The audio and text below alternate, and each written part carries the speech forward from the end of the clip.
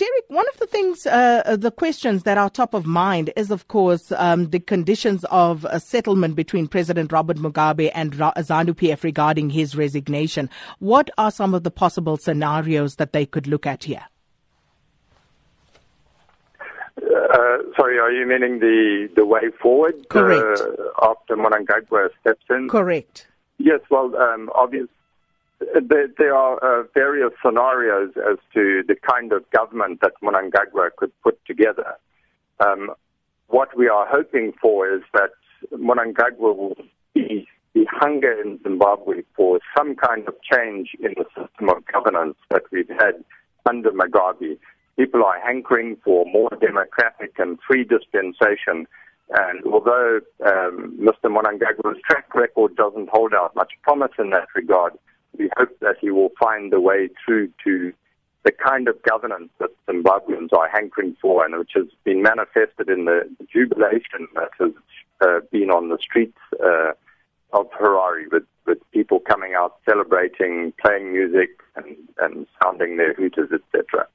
So with regard to the constitutional provisions here, please take us through that process that we'll see, as we heard from our reporter Noma Bulani earlier, Emmerson Mnangagwa officially being sworn in this afternoon.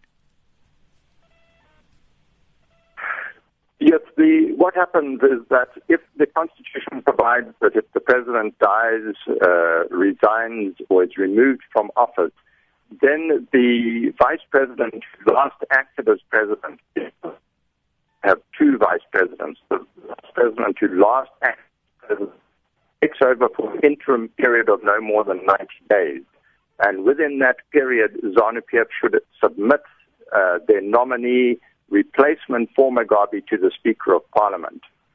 But what happened on Sunday is that ZANU-PF preempted that issue and already went ahead and appointed Mnangagwa as their nominee replacement for Mugabe, preparing for the eventuality of his retirement. So that process has already been done. It just remains, if it hasn't already happened, for ZANU-PF to submit the name of their replacement for Mugabe to the Speaker of Parliament, and the Speaker of Parliament then arranges for Mnangagwa to be sworn in as president by the Chief Justice, and must do that no later than 48 hours after receiving that nomination from ZANU-PF. So it could all happen very quickly, and we are expecting it, in fact, to happen today. So does that mean then that that 90-day provision falls away, and that the original election date, which was set for July 2018, will then stand?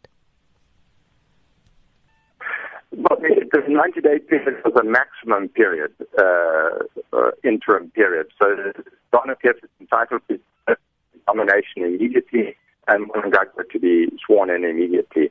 And what happens then is that Mnangagwa serves out the remaining term of office of President Mugabe, and that can extend to no longer than the 22nd of August, by which time elections must be held.